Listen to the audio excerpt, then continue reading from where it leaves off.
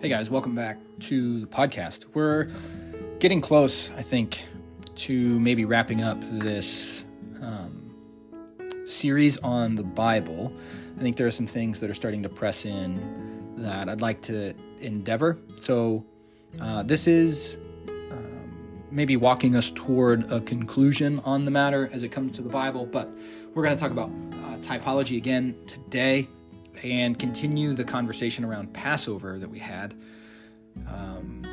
The last time we were together in the series on the Bible, we were talking through Passover from what is going on in the Exodus 12 narrative, and now we're moving forward into the New Testament. So this is the Passover typology, but moving into the New Testament texts and looking at how the Passover material is picked up. A lot of this work, for me, really began in earnest during the course of my doctorate. This was the primary case study and exegetical space that I operated in when I was working on a model for the kind of analysis I want my students to do and the kind of analysis that I was trying to teach them how to do. And so we're going to look at a lot of the material here that is the New Testament picking up these other things. And so we've discussed the basics of the Passover narrative from the Exodus account. We oriented ourselves around a lot of what's going on in the original context for the Passover and for the Lamb. We looked at God's judgment and how it's delivered in the 10th and final plague, and God's specific vocabulary on bringing that judgment on all the gods of Egypt. And that would include Pharaoh and the rest of the Egyptian pantheon. But we also saw that Israel is spared if they believed in the instructions through Moses, and they followed God's prescription of a substitute lamb whose blood is placed on the doorposts and lintels of their homes. So they have to believe the instructions from God through Moses, and they have to follow the prescription in those instructions and actually do what the instructions say for them to be delivered from the plague, and lo and behold, they are. Our New Testament texts pick up on the imagery and the deliverance of what's going on in Exodus 12 and at Passover as we talk about Jesus Christ. And that is what I want to pick up today. So, first, most of this material, if not all of this material, is going to come centered in and around the Gospel of John and John's sort of theological bend, because that's more my expertise than anything else. And so it's the natural place that I'm going to go and have a look at certain things. So, John chapter 1, verse 29, John the Baptist exclaims to the crowds and to the people standing with him, "Behold, the Lamb of God who takes up," or the Lamb of God taking up, or taking away the sin of the world. Joanne Brandt argues that John the Baptist's statement here suggests, in her words, an understanding of sin that's more ontological than psychological. Jesus doesn't remove guilt, she says. The sin of the world is failure, corruption, it's the degradation, it's a dying, decaying kind of thing. Jesus takes away, takes up, takes from us death and brings life. I think in doing that, he deals with the guilt that comes with that death, that failure, that corruption, that degradation. Our gospel author in John's text, John, the gospel author, uses this direct speech of John the Baptist to direct the attention of the reader and of the characters in the narrative to Jesus. And so we should pay attention to the person of Jesus Christ, who, as John has told us, is the Lamb of God. And he says it twice in chapter 1. So, this identification of Jesus and the Lamb is incredibly important to us and has automatic sort of Passover implications. Paul Rainbow highlights the gospel's employment of Jewish festivals throughout the Gospel of John as a means of directing our attention to Jesus Christ and his claims and actions as being rooted in the context of the feasts that exist from the First Testament, especially the Passover feast. Rainbow notes this. He says, to set forth the full significance of Jesus. The fourth gospel, John, draws upon the meanings of several Jewish festivals: Passover, Tabernacles, Hanukkah. From a historical perspective, everyday Jewish piety in the 1st century AD was the germinal ground. These feasts and festivals are the seed ground, and the perspective of piety around those festivals is the seed ground, through which the theology of Jesus as the Christ, God the Son, God in the flesh, the Logos, incarnate, can be developed.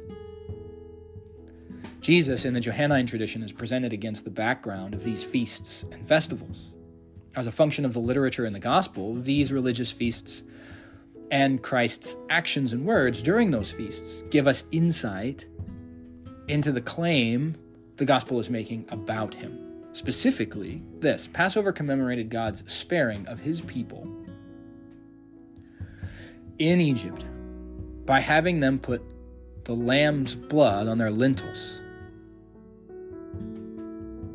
That act sort of warded off the destroying angel or the destroyer or the plague in Exodus 12. We can look specifically at Exodus 12:23 here. That warding off points toward Jesus' role as a kind of expiatory lamb by the virtue of his death. John 1:29 and 36, 11:50, 11:55, 19:36, especially in light of Exodus 12:46 and what's going on with the lamb. So then the judgment poured out on the Egyptians and Pharaoh and the pantheon specifically will befall the Israelites if they don't engage in the practice of Passover as prescribed by the Lord. Their faith in God's deliverance and their obedience to his prescription of Passover secures the life of their firstborn children through the death and the shed blood of that paschal lamb, the Passover lamb. But central to feasts and festivals in the religion of ancient Israel and in 1st century Judaism is the lamb, and especially the sacrificial rites surrounding the lamb, including that of Passover. The feasts and festivals were holy occasions in which Israel remembered some act of God on their behalf, in this case, the deliverance act at Passover that comes with his judgment on Egypt. In Leviticus 19:2, God commands Israel, "You will be holy as I am holy." This holiness is supposed to be a way in which Israel lives as God's people, because he plans to dwell among them. Instructions regarding purity in Leviticus are focused on the tabernacle, the space where God dwells with his people.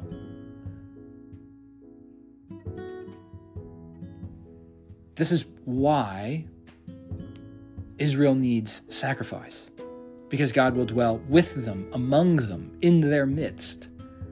There's a whole host of reasons and prescriptions for sacrifices in Israelite religion and in 1st century Jewish religious contexts, but sacrifice was one of the means, was perhaps the primary means by which the Israelites entered Yahweh's presence, lived with him, and brought their flesh and blood existence and concerns into the context of what is sacred and holy.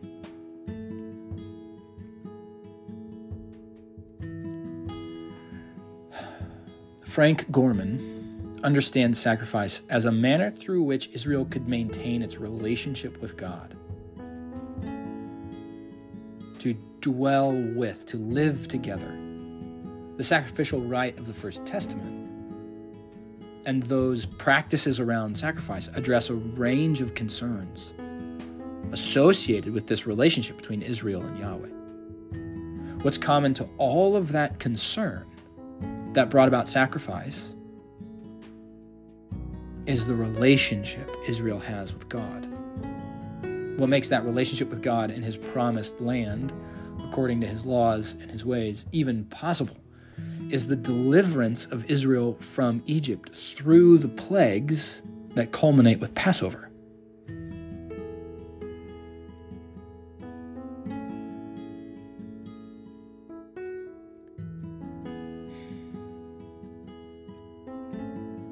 If Pharaoh in the plagues is to learn that the Lord, Yahweh, was God alone, then the Israelites are to learn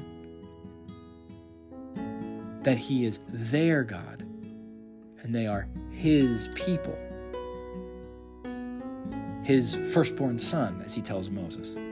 The relationship with God and his dwelling in their midst is only possible because of this deliverance of Israel from Egypt, which culminates and comes to fruition with the Passover lamb.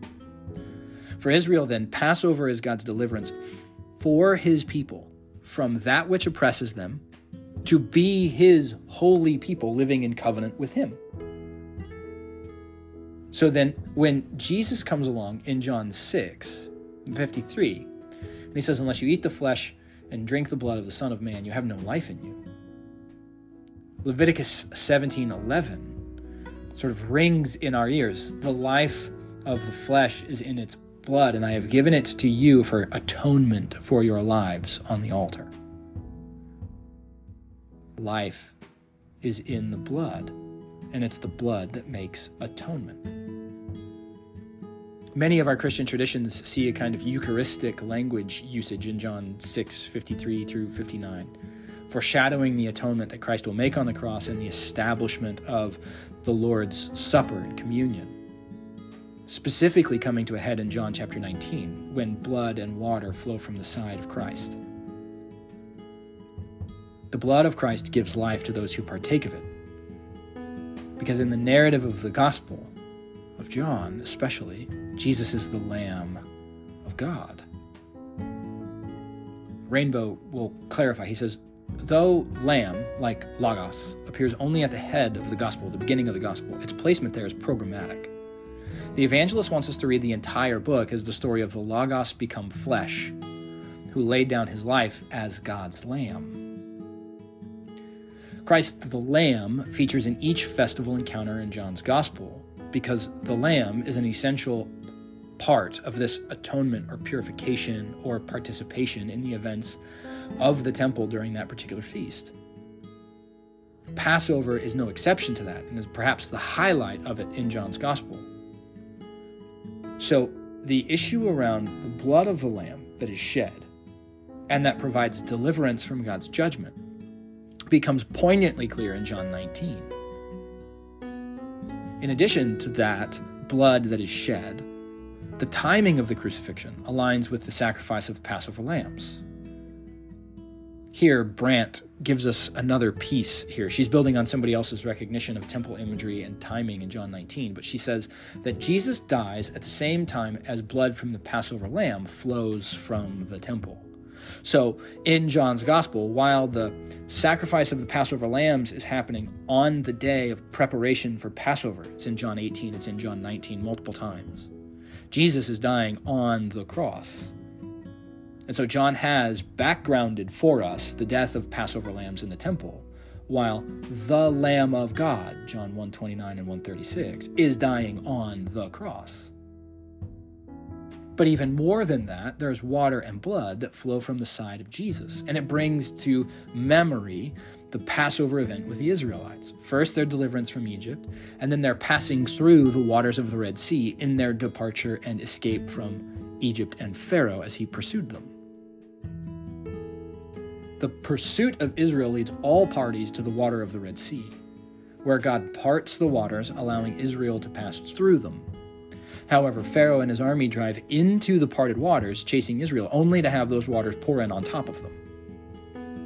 And so God's judgment and deliverance in the death of the firstborn, with Israel delivered by the Lamb's blood, culminates in the waters of the Red Sea as Pharaoh and his army are drowned, but Israel is set free, perhaps in a kind of final sort of way.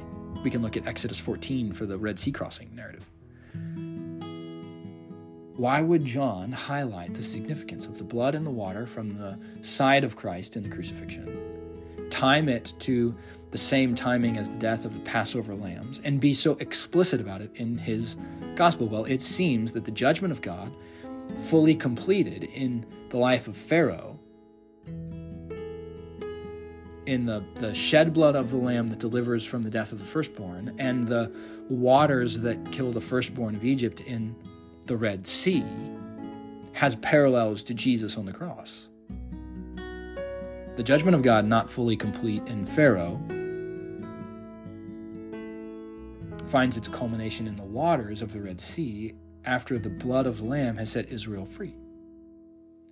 The death of the firstborn passed over Israel because of the Lamb's blood, and then they passed through the waters, which brought judgment on Egypt. And so we're back in this space where God is bringing a judgment and provides a way out of that judgment. Flowing blood and water from the pierced side of the Lamb of God should remind us of the life that's paid for our judgment and our deliverance.